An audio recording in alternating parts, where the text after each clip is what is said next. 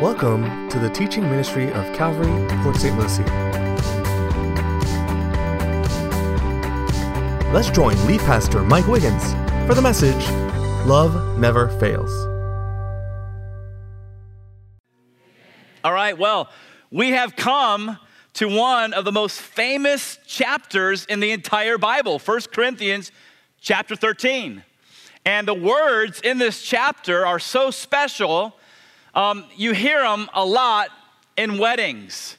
For example, how many of you guys have been to weddings before in the past and you've heard love is patient, love is kind? You've heard this quoted at a wedding. Let me see your hand if you've done that before, right?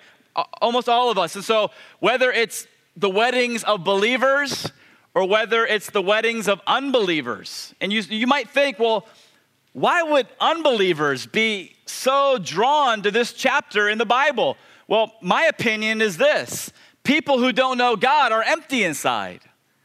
And so somehow, some way, they know that love may be the answer. And so they're attracted to anything that talks about love, anything that would fill the void inside their hearts.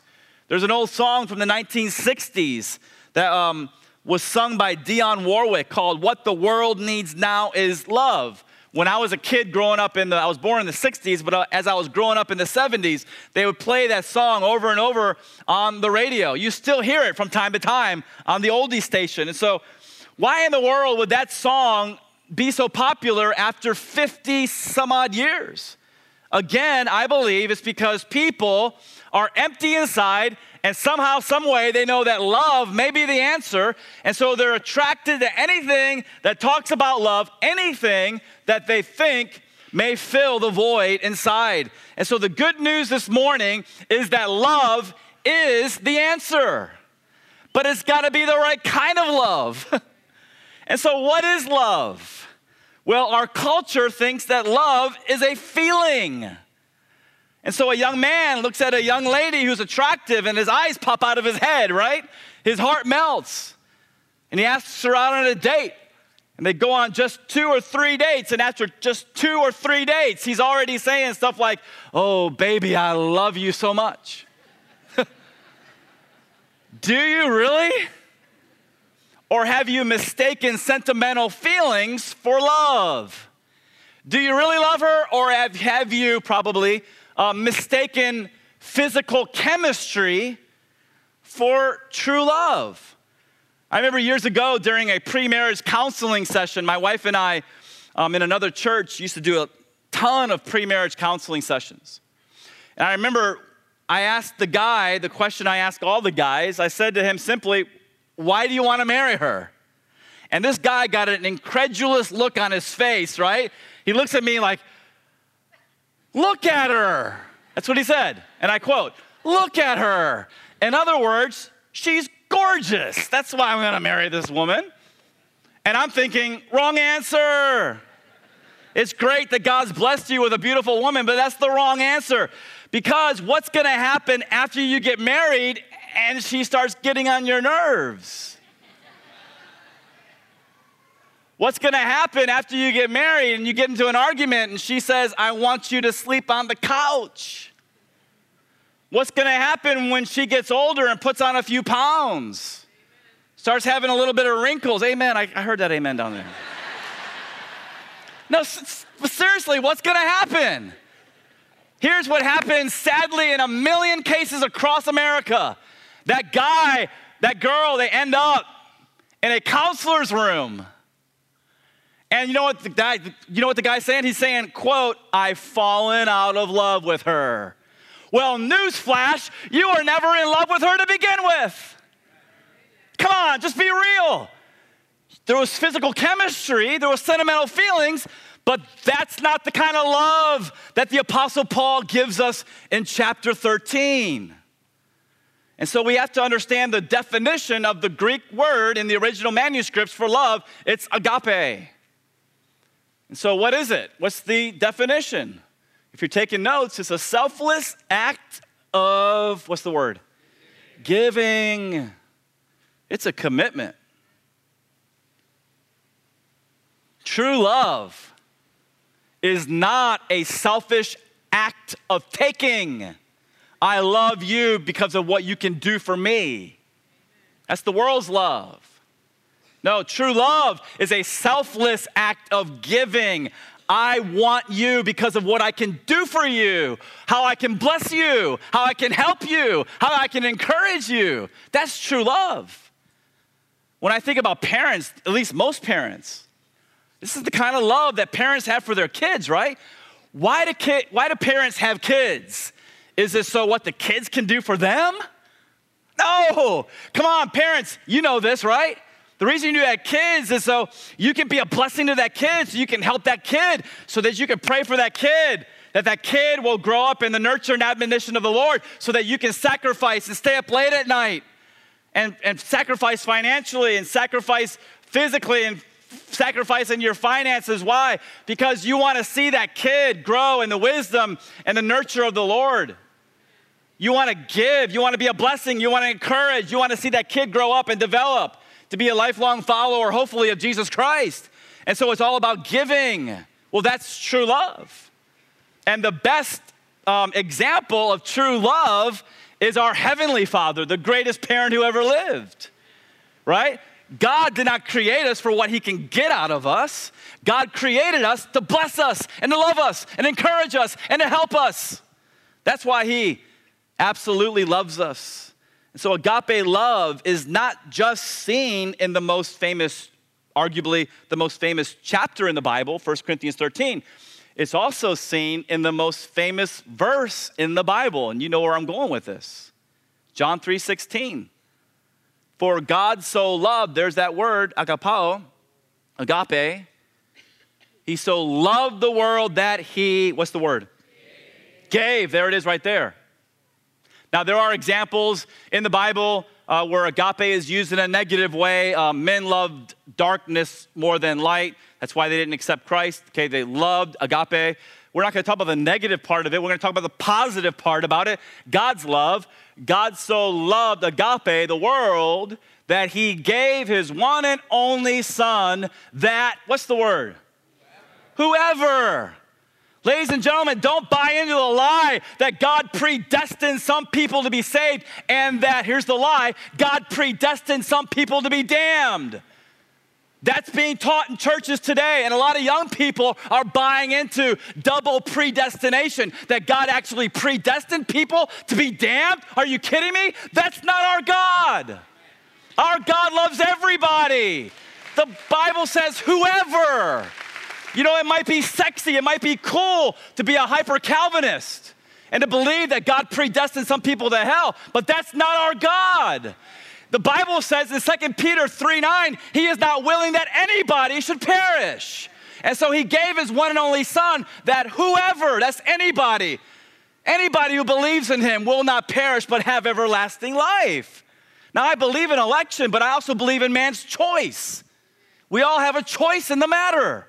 And so, man, be careful about man-made doctrines that go beyond the Word of God, because your heart will get cold towards people that need the Lord. Everybody needs the Lord. And so God so loved, agapao, the world that he, here it is, gave. It's not a selfish act of taking. It's a selfless act of giving. It's not a feeling. God so loved the world that he gave his one and only son to suffer and die. Do you think the Father felt like doing that? How many of you moms and dads want to see your kids suffer? How many of you mom and dads want to see your son or daughter die prematurely? Right? We don't want to see that. So the Father, my point is love is not a feeling. God the Father did not feel like watching his son get beat up. The son did not feel like getting laughed at and cursed, and spit upon, and beaten, whipped, nails driven into his hands and feet, and crown of thorns on his. He didn't feel like that. No, because love is not a feeling. It's a selfless act of giving. And so if you're thankful for the sacrifice that Jesus made on your behalf, let him know right now with a clap offering how much you love him and thankful you are to him. He gave, and he keeps giving. He keeps on giving. Now, before we read verse 1, you got to understand we've been working our way verse by verse through 1 Corinthians. Okay, so we've gone through chapter 12 last week. That was all about spiritual gifts. This week, we're in chapter 13. It's about agape love. Next week, we're going to 14. That's about more spiritual gifts. And so 1 Corinthians 12, 13, 14 is a lot like an Oreo cookie. How many of you guys like cookies? How many of you guys like to open it up and lick the inside? Right? Why? Because what's in the middle is the best. That white cream filling. And so chapter 12 is kind of like the cookie part on the outside. Chapter 14, the spiritual gifts, kind of like the cookie part on the outside. But the really good stuff, the white cream filling, that's chapter 13. It's the more excellent way. It's better than spiritual gifts. It is true love. Look at verse 1. He says, though I speak with the tongues, that's languages, of men and of angels. By the way, angels have a language too. So we'll talk about that next week because chapter 14 talks a lot about the gift of tongues. Though I speak with the tongues of men and of angels, but have not love, I have become a sounding brass or a clanging cymbal. Verse 2, and though I have the gift of prophecy and understand all mysteries and all knowledge, though I have all faith so that I could remove mountains but have not love, I'm nothing. And though I bestow all my goods to feed the poor, and though I give my body to be burned but have not love, it profits me nothing. And so the Holy Spirit in verses 1 through 3, through Paul, just gave us a tremendous truth. The truth that he gave us, if you were paying attention as we were reading, is that love is more important than spiritual gifts. Okay? True love, agape love, is more important than the gift of tongues or prophecy or knowledge or faith or even giving. And so without love, all the spiritual gifts, he says, are nothing. And so if you're engaging in a spiritual gift, like let's say speaking in tongues, but you're doing it because you want attention, you want people to see how spiritual you are, so you're just kind of speaking up in the air and there's no interpreter, you're doing it for selfish reasons, God knows your heart, he says you're like how did he say it in the New King James Version? He says you're like a sounding brass or a clanging cymbal. I mean, you might as well just go bam, bam, bam. You're annoying. Stop, please. If you're engaging in the spiritual gift of prophecy or all the other gifts, but you don't have love in your heart, Paul says you're nothing. So love is where it's at. Spiritual gifts are important, but they have to be mixed with love. Okay, so verse 4, he says, love suffers long and is kind. Love does not envy. Love does not parade itself. It's not puffed up. It does not behave rudely. It does not seek its own. It is not provoked. It thinks no evil. It does not rejoice in iniquity, but rejoices in the truth. It bears all things, believes all things, hopes all things, endures all things. And then I want you guys to go ahead and say out loud the first three words on the count of three. 1, 2, 3, go. Love never fails. And so in these verses, Paul answers the question, what is love? And what he has just shown us is that love is not a noun. Love's a verb. Okay, so here's what's on tap for today. What we're going to do is we're going to look at all the different descriptions of love. Okay, we only have a certain amount of time. So I'm going to condense it down to 10 things love is. And because it's 10 and not 3 or whatever, I'm going to just kind of hit it, teach quickly and move. Hit it, teach quickly and move. We're going to shift gears. So you're going to have to think fast. Okay, you guys ready for this? Okay, so the first point, Paul's first point, if you're taking notes, is that love is patient. He says in verse 4 there that love suffers long. Love is patient. Let's just get real here for a minute. We all live in a fallen world, do we not? Filled with fallen people. People that have all these annoying habits. Idiosyncrasies, right? They rub us the wrong way. They have these hang-ups. And if anybody right here is, right now, if you're thinking, yeah, people are so annoying, you need to know that you also have annoying habits and hang-ups and idiosyncrasies, and you rub people the wrong way. And so if we're all gonna be able to live together and put up with each other, we all have to learn to be patient with one another. And I've got to spend a little bit of time, extra time here, because this is going to lay a foundation to help you understand this, especially if you're new to the Bible. Okay? So, love is patient. Does that mean that if I make a decision, right, I'm going to try really hard to be more patient? Does that decision mean that I'm going to be more patient? Right? If a parent says, I'm going to try really hard to be more patient with my kid, how long is that going to last? Well, as soon as they have a temper tantrum, and then you take them to put them in timeout and they hit you, and then the next thing you know, they're throwing a toy across the room, guess what? How's your decision to try harder working now? The key is not trying harder. If we're gonna succeed at being more patient, we've got to understand that patience is a fruit of the Spirit. Amen. Okay, so check out Galatians 5:22. The fruit of the who? Is love. That's agape love, by the way, in the Greek. Joy, peace. Here's our word, patience. Next word, kindness.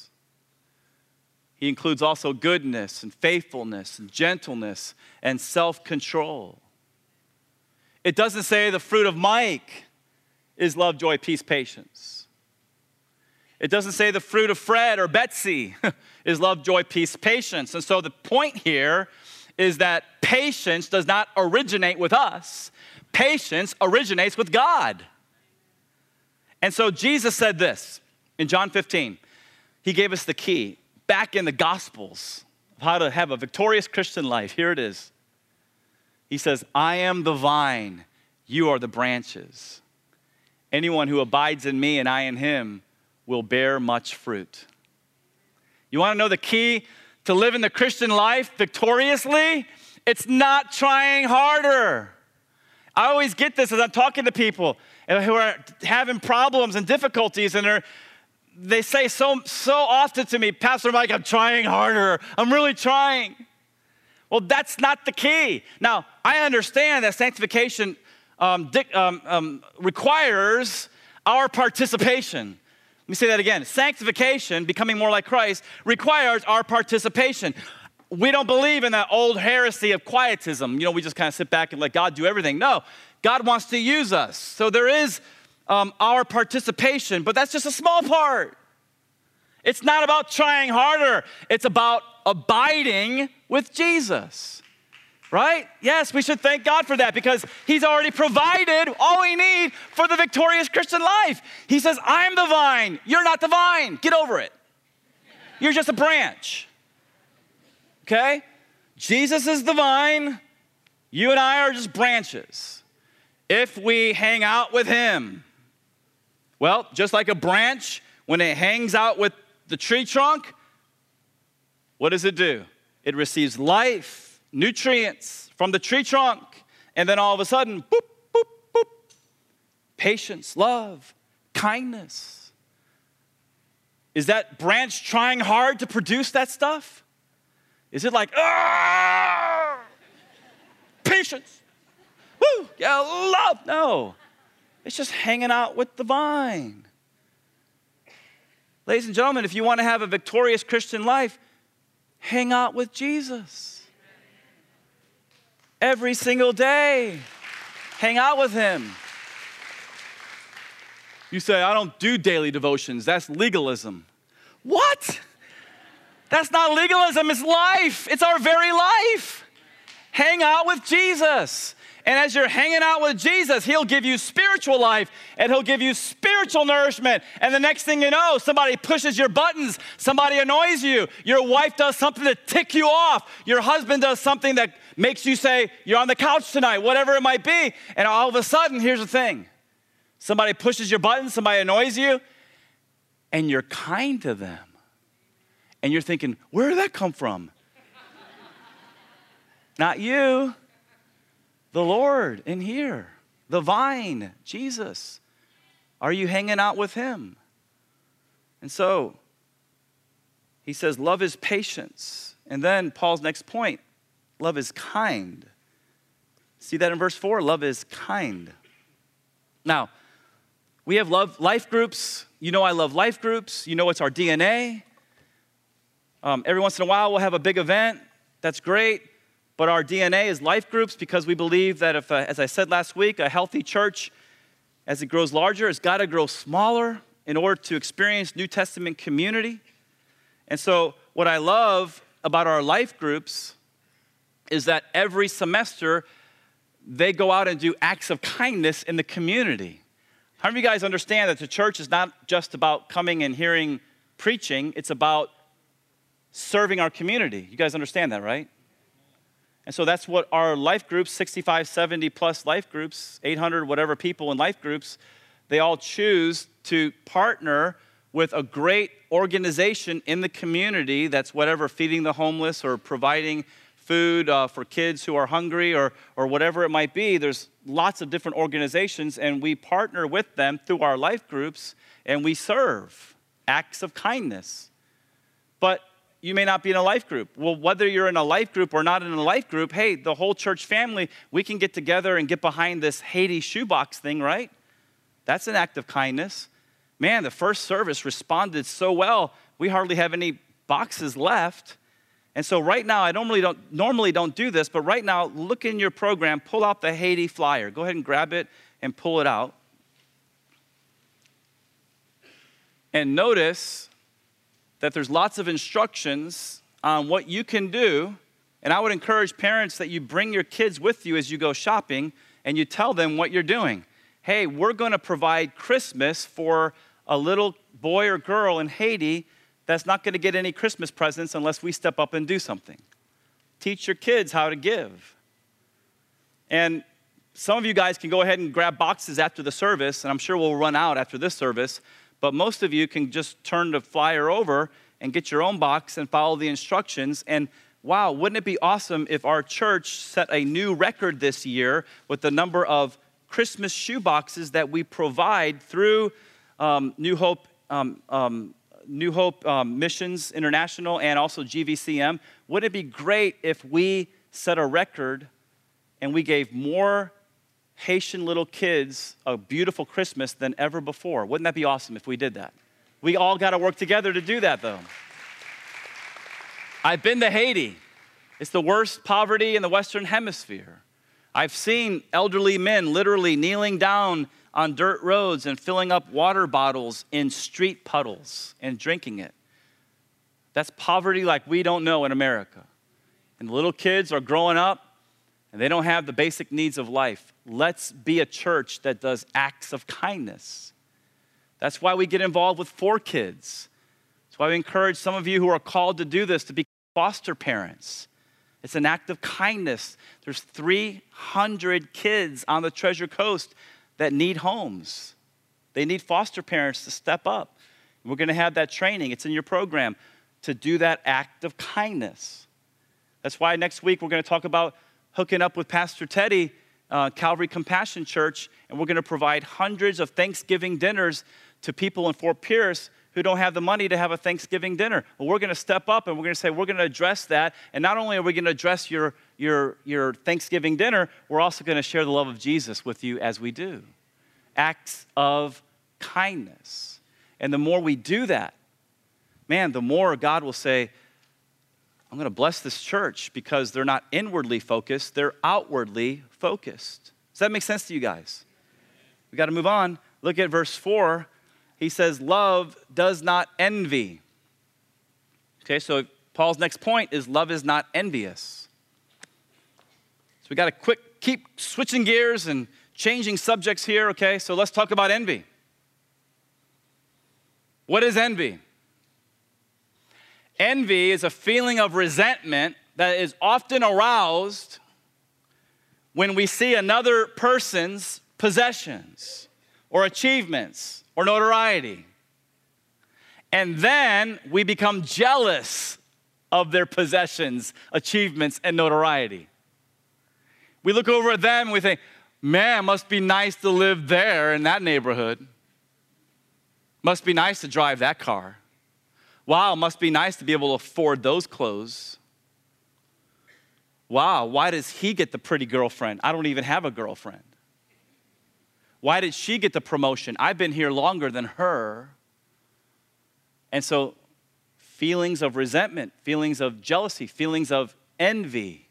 Now, don't make the mistake, and when you have those thoughts, and we all do, don't make the mistake of downplaying it, saying it's no big deal. It's a big deal. Envy is a serious sin.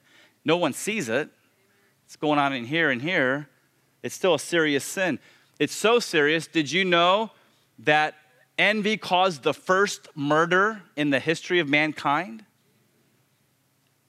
Cain killed his little brother Abel because of envy. Envy is a serious sin. Did you know that Joseph's brothers mistreated him, threw him into a pit, later on sold him into slavery? Why? The Bible says because of envy. They were envious of him. It's a serious sin. The leaders of Israel, do you know why they turned Jesus over to be crucified to Pilate? Matthew says envy. And so don't downplay it, don't minimize it when envy, jealousy starts coming up in your heart. And I thought this week as I'm writing this message, Lord, what can I do to help the congregation turn envy into love? People who are struggling with this. And the thought I had immediately was prayer. Okay, so if you struggle with thoughts of envy towards somebody else's success, here's what you do. You pray for that person. In other words, something like this: Lord, I see you've been blessing so-and-so. Would you bless them even more? Lord, would you bless their marriage? Would you bless their finances? Would you bless their kids? Would you bless every part of their lives? And Lord, would you help me to be content with who you made me to be and what you've given to me? And then what's going to happen is that one prayer will turn into 10, 50, 100, 500. And as you're praying, God will show up and he'll do an inside job. He'll change your heart. And envy will turn to agape love. It's really about prayer. It's really about the Holy Spirit. It's really about agape love. Paul's next point, verse 4, love does not parade itself. It is not puffed up. So love is humble.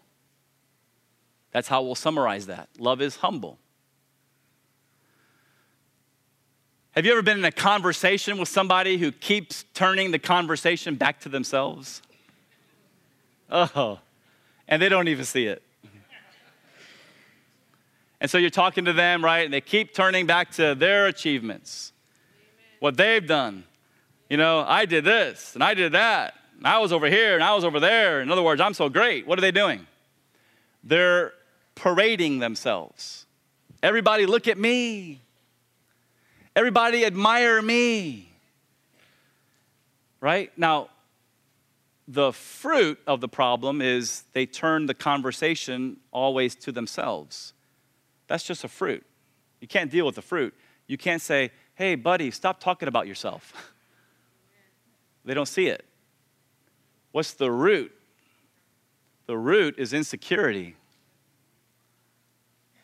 They're so insecure that they need you to admire them. They need you to stroke their ego. And so the cure for insecurity, of course, is a personal, vibrant relationship with Jesus Christ. We know that, right? He's the only one that can touch us that deeply within and make us secure. And so that's where you start with people. You talk to them about Jesus. You ask them if they have a relationship with Jesus. You ask them, do you have a relationship with Jesus where he's filling you every single day and turning your insecurities into security with him? Are you leaning on his promises? And so prideful people want you to admire them, but humble people are content to just serve people behind the scenes. And so the question here, before we move on, is, and just answer this in your heart, are you prideful or are you humble? And right now, if you're thinking, I'm humble, well, the fact that you just boasted about your humility shows me that you have a problem with pride. Gotcha. All right, we'll move on here. We all have a long way to go on that one. All right, verse 5, check it out. Love does not behave rudely. Paul's next point, love is not rude. We're talking about what is agape love? What is true love? Is it a feeling? No. Is it great chemistry, physical chemistry between a man and a woman? No. No, it's actually not rude. It's just so practical, isn't it? Love is not rude. And so the next question, as you and I look in the mirror of God's word, okay, it's a mirror. Right now, God's word is saying, are you rude or are you respectful to people? And the mirror doesn't lie. So don't lie to yourself. Just answer the question in your heart honestly. Are you rude? In the last 2 weeks, were you rude to somebody? Or are you consistently respectful to everybody in your life? Now, what's amazing to me is that the place where people are the most rude is not work, it's not school, it's not I-95, though we all know how rude people can be. But that's not where people are the most rude. The place where people are the most rude is home. This is sad. It breaks my heart. And you know the reason? Because familiarity breeds contempt. Isn't it sad when a mom is talking to her girlfriend on the phone and she's being so respectful?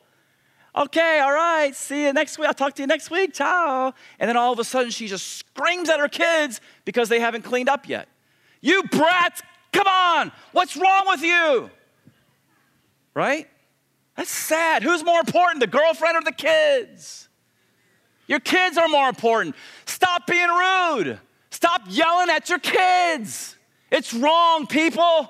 We're the church of the living God. We should be the most respectful people on the planet, and respect starts at home.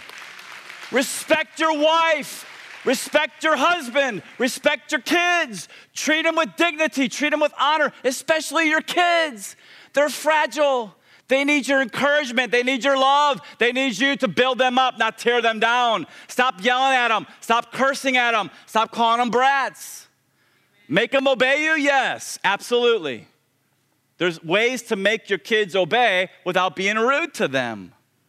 It's so sad when a husband's so nice to his neighbors coming home from work. Hey, yeah, woo, have a great evening.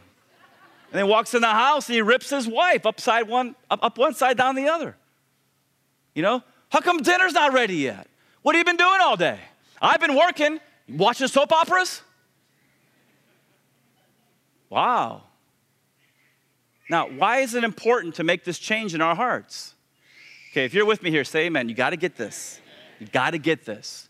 It's important to make this change in your heart because if you don't make this change in your heart, you will find yourself living alone. Amen. And you will find yourself dying alone. Anybody want to die alone? I've been to funerals like that.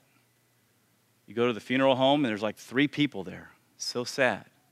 Why? Because the guy in the casket was rude to everybody in his life. Nobody's got anything nice to say about the guy in the casket. It's sad. It's wrong. We got to change our hearts. We have to be respectful. Love is not rude. Verse 5, love does not seek its own. Paul's next point, love is not self-seeking. I know we're moving fast and switching gears, but I want to give you Philippians 2:4 up on the screen. And I want to encourage you guys, just write down Philippians 2:4. Don't try to write the whole verse down.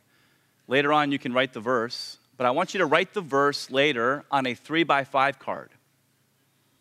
and I want you to put it on your mirror this week. Here's your homework for this week. Put it on the mirror, or maybe put it somewhere else where you're going to see it every day. Here it is.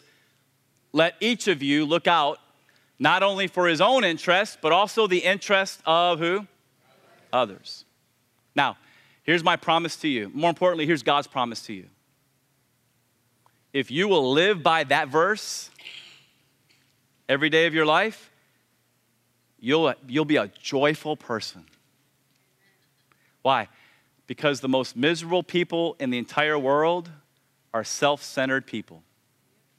The most miserable people, it's all about me, it's all about my problems, it's all about my issues. All they're doing is looking out for their own interests, and they're miserable. But if you change your priorities, and you've heard me talk about this before if you're taking notes, but if you change your priorities to this, J-O-Y, then what's going to happen is that you'll see joy in your life. Can we see the J-O-Y acronym up on the screen, please? Got joy? Okay, here's what you do. Number one, Jesus. Does Jesus really have first place in your life? And then number two, you put others second. And then number three, are you last? That's what it means to don't just think about your own interests, think about the interests, the concerns, the problems, the issues of other people. By the way, that's why we go to church. We don't go to church primarily to be blessed. If this will be your motive starting next Sunday, for some of you who never heard this before, if your main motive for coming to church will be to exalt the Lord Jesus Christ because he's worthy, to come here and sing your songs of praise and prayer to the Lord, to exalt him and praise him, right? And then you'll come here for the second reason, to be a blessing to other people, to serve people, to encourage them. And then your final reason is to be blessed or be encouraged. What you'll find is you'll have the peace and the joy of God in your heart. But if you put yourself first and then others and then Jesus, that spells Yaj, and that doesn't make sense. And your life won't make sense either. And so, love is not self-seeking. Verse 5, love is not provoked. That's Paul's next point. Love's not provoked.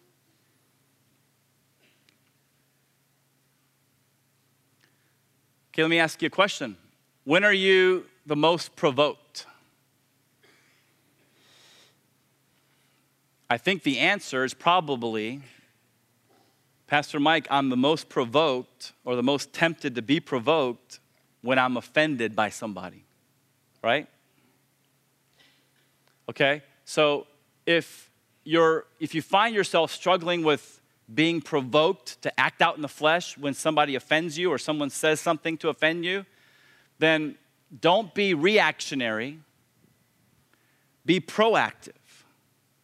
In other words, if someone says something you don't like, here's what most people do. They're like a tea kettle. Everybody got a tea kettle at home, right? You put the tea kettle, water in it, you put it on the stove, you turn the stove on high, and all of a sudden, the water gets hot, starts to boil, and the next thing you know, what happens? All kind of noise, a big scene. And that's what happens with us. People say something to provoke us, to offend us, and we feel the water start to boil inside. We feel the anger starting to rise. Am I the only one, or does anybody else out there experience this, right? Some of you are looking at me like you're so spiritual. I never experienced this. Yes, you do. You feel anger if you're alive and breathing. And the water's boiling. Okay, before you blow your top, and before you make a scene, and before you ruin your marriage, and before you ruin a relationship, don't be reactive. Be proactive. What can I do to be proactive? Here's conflict resolution 101 right here. Okay, I'm giving you really helpful things of what you can do this week. And if you don't have time to write all this down, all these messages are online. All the points pop up on the screen as you're watching the message. But number one, cool down and pray. So you feel the water boiling, you feel the anger rising. Here's what you do. You say, hey, would you excuse me for a minute? You know, they think you're going to the restroom. What are you doing? You're actually walking away from causing a scene. And you go, and you don't just go cool down, you go and pray. You go and hang out with the Lord.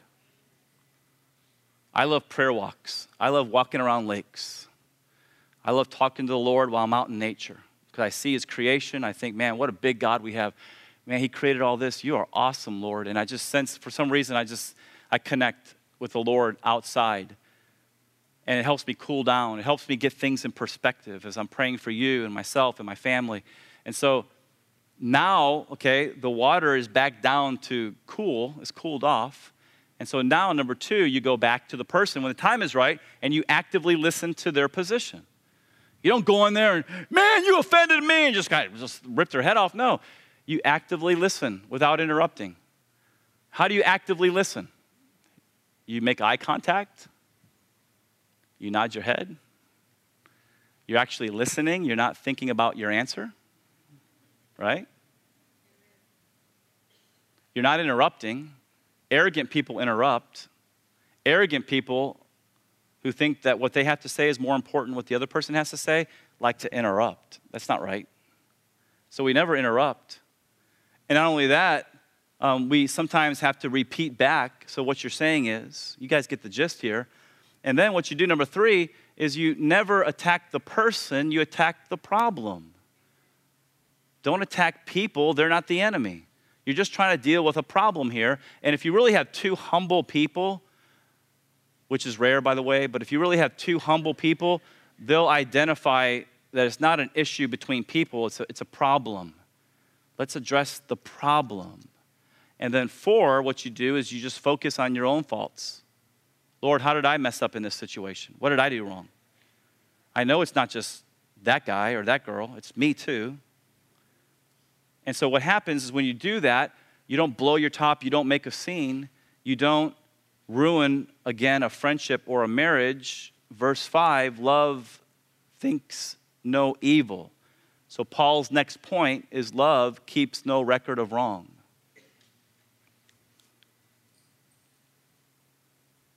If you have the NASB or the NIV, that's the way it reads. Love keeps no record of wrong, because in the New King James and the King James, love thinks, the word thinks means to keep record of. Evil can be translated as wrong, and so love literally keeps no record of wrongs. A disgruntled husband once said about his wife, and I quote, "My wife should have a PhD in history. She can remember the past like nobody else that I know. And she can bring it up with such precise accuracy at just the right time. You know, back in 1992. Okay, so instead of keeping a record of wrongs, what should we do? We should do for that person what God has done for us. What has God done for us? He's forgiven. Ladies and gentlemen, He's forgave everything. Everything. The slate is clean between you and God if you know Jesus Christ. The blood of Jesus Christ washes all sin away. All of it. Right now, as God, if you know Jesus Christ, when God looks at you, He doesn't see your sin. He sees the robes of Christ's righteousness, and He accepts you as a son or a daughter. It's a beautiful thing. And so let's do that for other people. And you see, right now, people are thinking, but they don't deserve it. Do you think you deserve the forgiveness that God has given to you? So do for them what God has already done for you. Forgive and forget. He says in verse 6, love does not rejoice in iniquity, but it rejoices in the truth. And so Paul's point here, if you're taking notes, is love rejoices in the truth. We're winding down, we're almost done, but stay with us all the way to the end, okay? Love does not rejoice in iniquity, it rejoices in the truth. Okay, I'm going to be very vulnerable right now as your pastor. I'm going to kind of give you an inside look into my thought life. Here's where I struggle. When I am dealing with a difficult problem in life, what I do too often, and I've got to get God's help on this, is I begin to allow my mind to consider assumptions instead of truth. In other words, when I'm dealing with a difficult situation, what happens is that my flesh will begin to say stuff like, well, I wonder what they're thinking about me. Yeah, I bet they're thinking that, yeah. I wonder what they're saying to people about me. I bet they're saying that, yeah. And it's sad. It's sad that sometimes I allow my mind to go off on some fantasy land that's has no basis in reality at all. All it's doing is it's assuming things. And sometimes I'll play out whole conversations with people that have no basis in reality. And I'm just sitting there thinking, Now, if I struggle with that, I think probably a few of you do. Okay? So here's what we got to do. Take every thought captive and make it obedient to Christ. Why? Love rejoices in the truth. That's 2 Corinthians 10, by the way. Take every thought captive and make it obedient to Christ. 2 Corinthians 10:5, I think. And then what you do then is you only deal with the cold, hard facts. What are the cold, hard facts in the situation?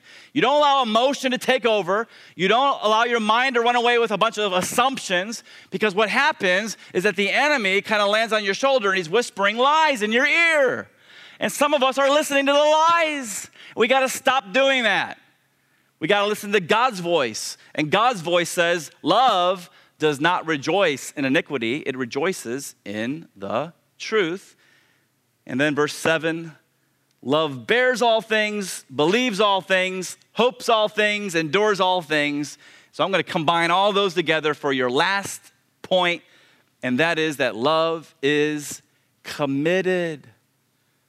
Some of you right now are thinking about throwing in the towel in your marriage. That's not love. Some of you right now are thinking about walking away from a friend. That's not love. Some of you right now are thinking about just giving up on whoever. That's not love. Love is committed. Listen, does God ever give up on us? Nope. And so it says love bears all things. And so, Lord, could you help me to be as patient with this person as you are with me? Love believes all things. So, Lord, Philippians 1:6 says, he who began a good work in you will complete it. So I know that this person is a Christian. I know you began a good work in them. I'm going to trust you to complete it. I'm going to believe that about this person. Love hopes all things. Lord, help me to not focus on the negative. Help me to focus on the positive about this person's life. Help me not to lose hope. And then love endures all things. God, I'm not going to give up. You don't give up on me, right? And so with all that in mind, again, look at verse 8. He says, love, that kind of love, agape love, never fails. Ladies and gentlemen, feelings will fail. Great chemistry will fail. But love, a selfless act of giving, a commitment, it's based on God's truth with the help of God's Holy Spirit, that will not fail in your life. He says in verse 8, but whether there are prophecies, he's going back to spiritual gifts now. Hey, they're going to fail. Where there are tongues, another spiritual gift, they're going to cease. Where there is knowledge, it's going to vanish away. For we know in part, and we prophesy in part.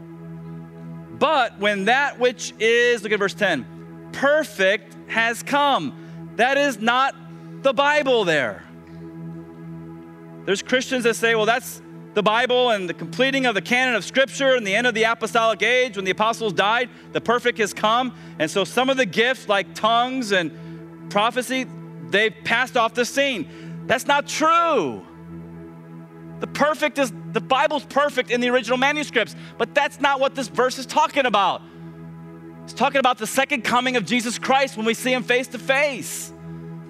So all the gifts are for today until Jesus comes back. Let's rightly divide the word of truth here. He says in verse 10, when that which is perfect has come, that which is in part, the spiritual gifts, will be done away. When I was a child, I spoke as a child, I understood as a child, I thought as a child. When I became a man, I put away childish things. And so now in this life, we see in a mirror dimly, but then, hey, look, face to face. It's the second coming of Jesus. The next life, the eternal state. He says in verse 12, now I know in part, but then I will know just as I also am known. And now abide faith, hope, and love. And the greatest of these, church family, is what? Love. Love. And so as you and I did it earlier this week, you guys did it now, but as you looked into the mirror of God's word and you heard agape love described, probably if you're like me, there's some areas that we've come short. Okay, so what do? Do we try harder, yes or no? Thank you. I'm so glad you said no. That means you're listening. The key is not trying harder. The key is abiding in Christ. Hang out with Jesus. Here's why. Because you become like the people you hang out with. Hang out with Jesus. You'll become like Jesus.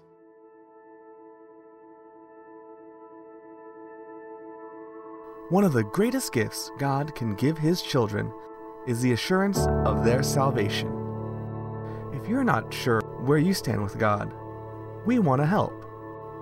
Visit our website at www.calvarypsl.com and click on Knowing Christ.